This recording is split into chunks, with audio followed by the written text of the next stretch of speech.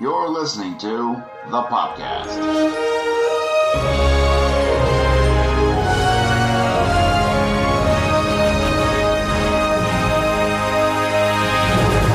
When I think about everything we've been through together, maybe it's not the destination that matters.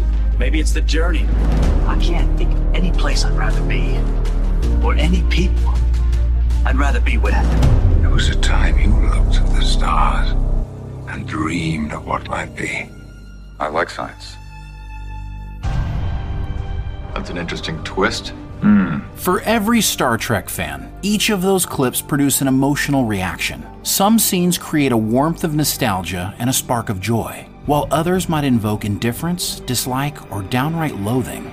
Or perhaps there is something you like from each of them. The one thing that is clear is that old Trek versus new Trek is a thing. Not just pre-discovery and post-discovery either. Old Trek versus new Trek rears its head every time creators try to do something new. Sometimes it's a blip on the Trekkie radar, but at other times it's a 50-megaton nuclear bomb. The thing is, every Star Trek fan has their favorite series and movie, and in most instances, we're all different. Even here at the Popcast, we are split. Brian loves Voyager because it provided uncharted adventure in the Delta Quadrant, and I love the original series because nothing was impossible when you put Kirk and Spock together on an alien planet. You realize that the aim will, of course, be very crude. I don't care if you hit the broadside of a barn. Just hurry, please.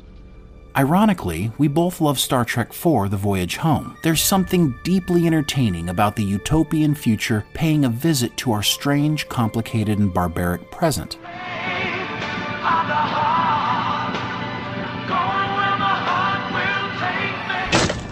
But is the same true when you say that in reverse? What happens when you bring the complicated and barbaric present into the utopian future? Is it still entertaining? Some fans have lodged this complaint against the latest version of Trek. The reality is, the truth about why there is a battle between old Trek and new Trek goes a lot deeper than what Klingons look like or how many brothers or sisters Spock had. Are you ready for a light bulb moment? Whether you feel like new Star Trek is ruining the franchise, or you think old Trek fans are stuck in the past, you aren't going to want to miss this video. And if you haven't already subscribed to our channel, please do so now and click the notification bell to never miss a show. Also, stay tuned until the end of the video so you can see a new Star Trek-inspired graphic design from the amazing artists at Mixtease.com. When the 7th series of the Star Trek franchise was announced in November 2015, with Bryan Fuller as showrunner, fans were excited and hopeful. Finally, after a decade, Star Trek was coming back to television. And since Fuller was a writer and executive producer on both Voyager and Deep Space Nine, the fandom felt like CBS was trying to create a continuity between old Trek and new Trek. The addition of Star Trek veteran director Nicholas Meyer and Rod Roddenberry, the son of Star Trek creator Gene Roddenberry, as executive producers to the new show, felt like everything was going in the right direction.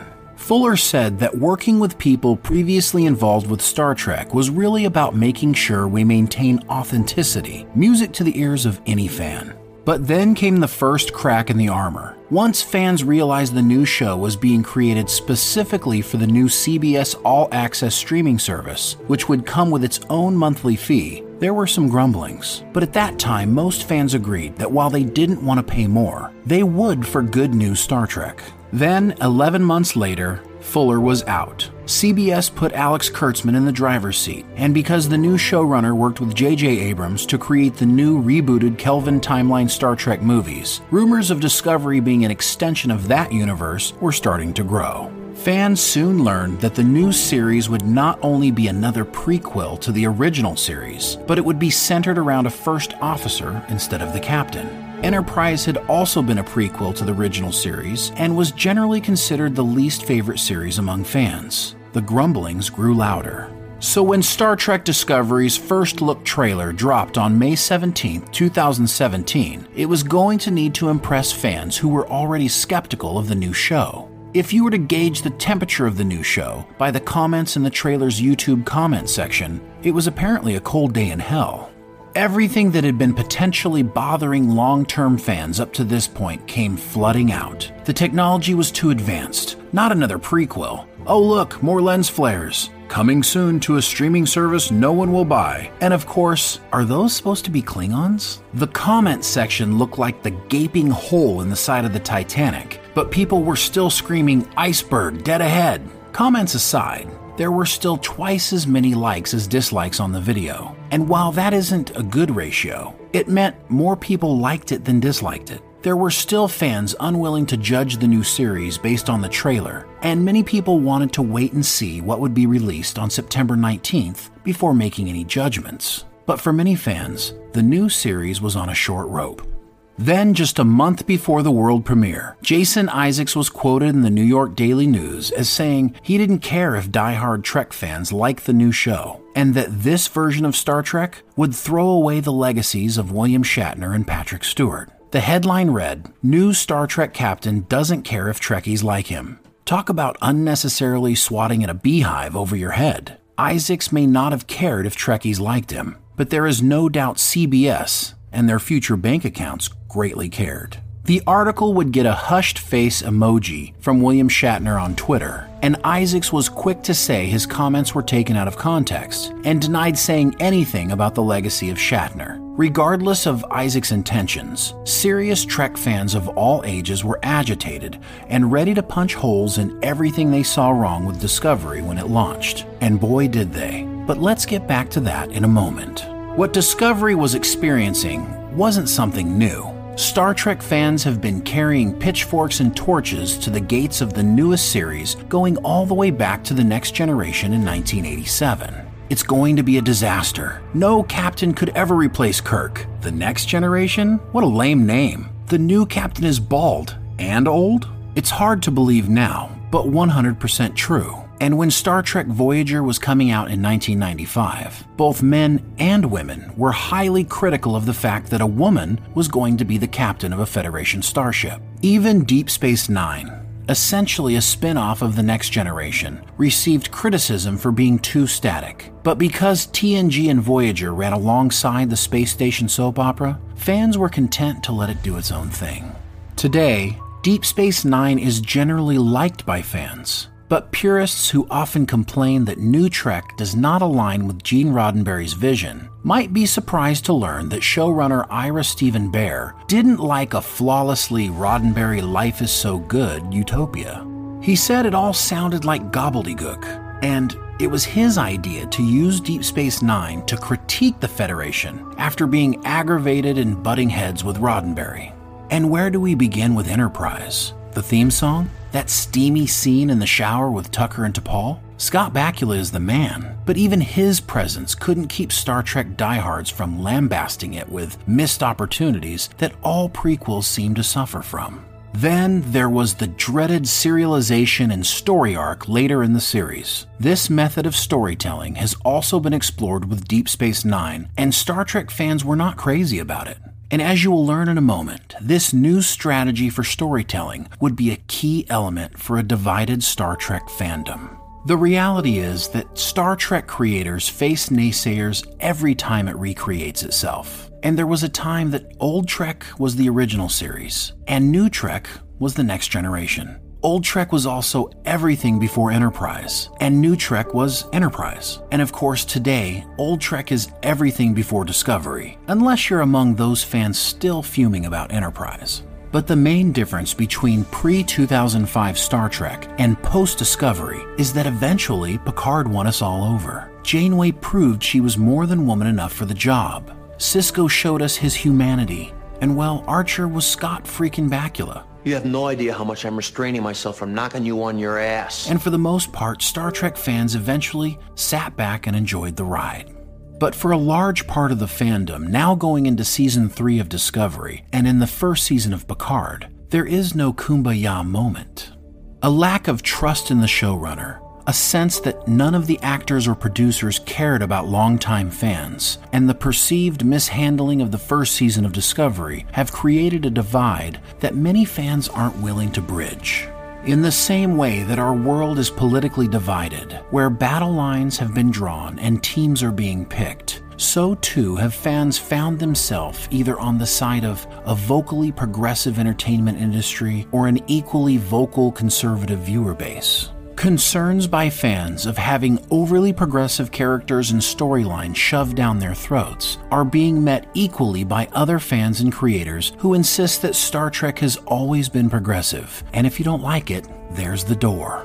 Fans on the side of New Trek would say that it's the purest fans who've forgotten the Gene Roddenberry golden rule. And they aren't wrong about Star Trek being progressive. Star Trek has always been liberal. There is always a lesson wrapped in the entertainment that reminded us to be inclusive, protect those who need protecting, and point it out when things are being done unfairly. But there is a difference in how today's version of Star Trek communicates those values. During the original series, Roddenberry wanted to tell stories that had social lessons in them, but he couldn't be obvious because the censors would not let the show air. So he hid the message in the alien cultures that the Enterprise came into contact with. It wasn't humanity struggling with right and wrong, it was somewhere else, far away and inconsequential to life here on Earth. The half black and white alien and the half white and black alien may see themselves as totally different, but the crew of the Enterprise didn't see the big deal. The message was getting through, but they weren't putting a mirror up to the viewers' faces. And in this way, Roddenberry was able to address controversial topics like the Vietnam War, sexism, racism, politics, and even intercontinental missiles. The crew of the Enterprise was diverse, inclusive, and a shining example for alien races who were less socially advanced. For Star Trek fans, the message was, this is what we can be, and no matter how bad it is today, in the world or in your home, this can be the future. Roddenberry was selling hope. In the future, the acceptance of race, sex, gender, and religion could benefit all of humankind, as well as any ETs we came into contact with. And this was also the foundation the next generation was created with, whether it was Riker falling for an androgynous alien species, or Picard overcoming cultural differences for international diplomacy by going on a long and epic journey with a Temerian captain. The examples are endless and continue throughout the rest of older Star Trek. This subtle messaging, combined with a likable and respected person leading a cohesive cast, is a critical ingredient to the secret sauce that makes Star Trek so enjoyable to many longtime fans. Fans were able to enjoy the escape of the entertainment while subconsciously absorbing a positive lesson for a forward-thinking humanity. Another key ingredient for many Star Trek fans is having a diversity of characters, one of which mirror yourself and allow you the warm and fuzzy feeling that a future utopia would include someone like you. And while Discovery was excited about embracing diversity and ensuring this inclusivity would extend to the LGBT community, the already skeptical straight white male fans of the show felt they either weren't represented, or if they were, the representation contained a message for them. Of the two men who represented them on the show, one was a converted Klingon, and the other was the bad guy of the show. Women, stop talking. Unintentional or not. And I think it was just the four of us. I thought to myself, I believe this is the first time four women have sat around and decided what the future of Star Trek was with nobody else in the room. The message received by many heterosexual white men was that there used to be a place for you in Star Trek's utopian future, but not anymore. This was likely inflamed as a result of the perceived world political landscape that some would argue had put a bad guy label on white straight males. The perceived lack of inclusivity for them would be more fuel to the growing divide in the fandom. Those changes, along with the initial changes to the canon of the show, and messing with that secret sauce of having a cohesive crew centered around one main character who embodied and upheld the ideals of Starfleet, was enough to make some fans walk away from the show in frustration, anger, and apathy. And while Season 2 of Discovery and the introduction of Captain Pike, as well as filling plot holes and fixing canon, went a long way to try and repair the problems of the series, old Trek fans had already turned their backs, and the divide is still a chasm, even as Discovery marches into a third season. And if that weren't enough, there may be a bigger reason fans of old Trek have problems connecting with the newer Trek series, and that is a fundamental change in how the shows are made. We referred to it earlier as serialization and story arcs. There was something familiar and appealing about self-contained stories that mostly stood on their own. The growth of the characters could be seen from episode to episode, but there was a beginning, middle, climax, and ending that was a satisfying little present each week. Over the course of a season, we were still able to see Data's drive to understand humanity, or the Doctor's endeavor to break free from the bonds of his holographic prison. Computer, activate the ECH. Acknowledged.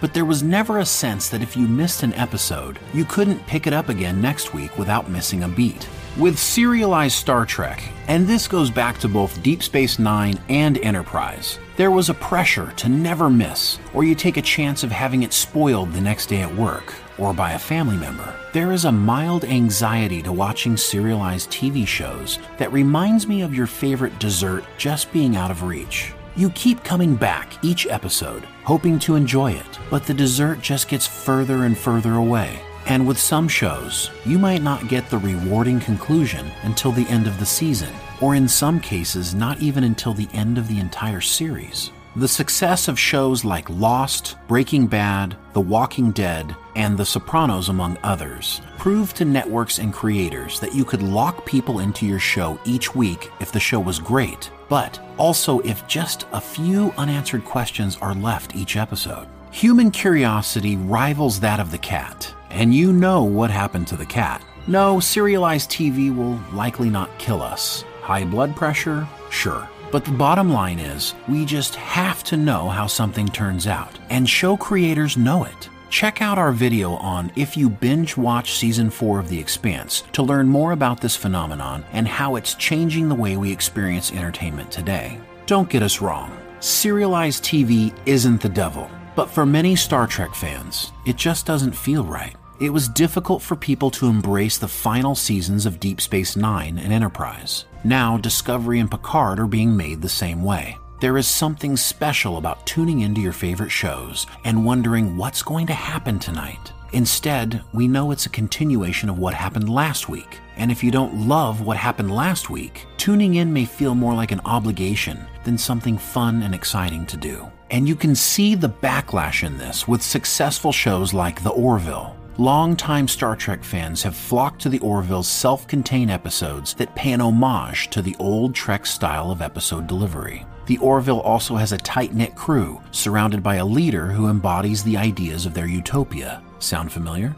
This same thing happened to Stargate fans, who became upset when Stargate Universe came along and ended self-contained episodes for their franchise. And that poor fan reception is one of the number of reasons we still don't have Stargate today. The question begs to be asked, if fans have fallen in love with a formula that works, why change it?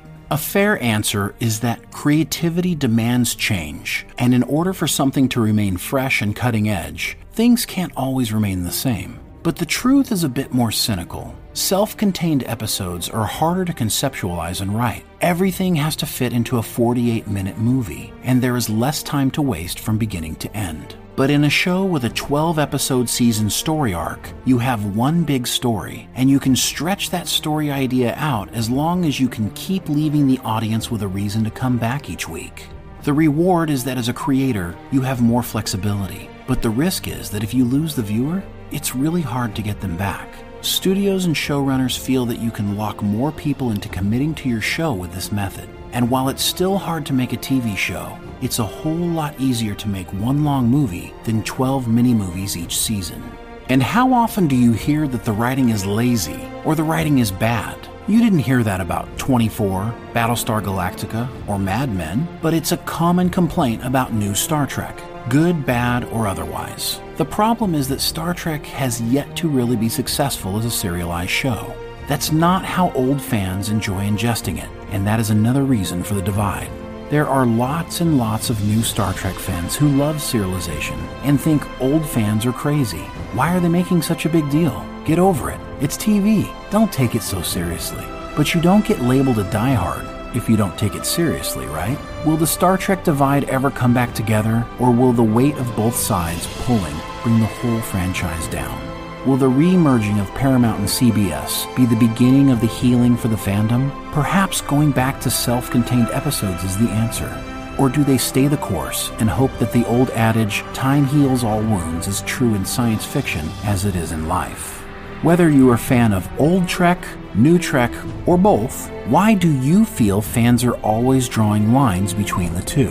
How much of it do you think has to do with the changes in Star Trek? And do you think the current political climate has anything to do with the broken fandom? Let's talk about it in the comments below.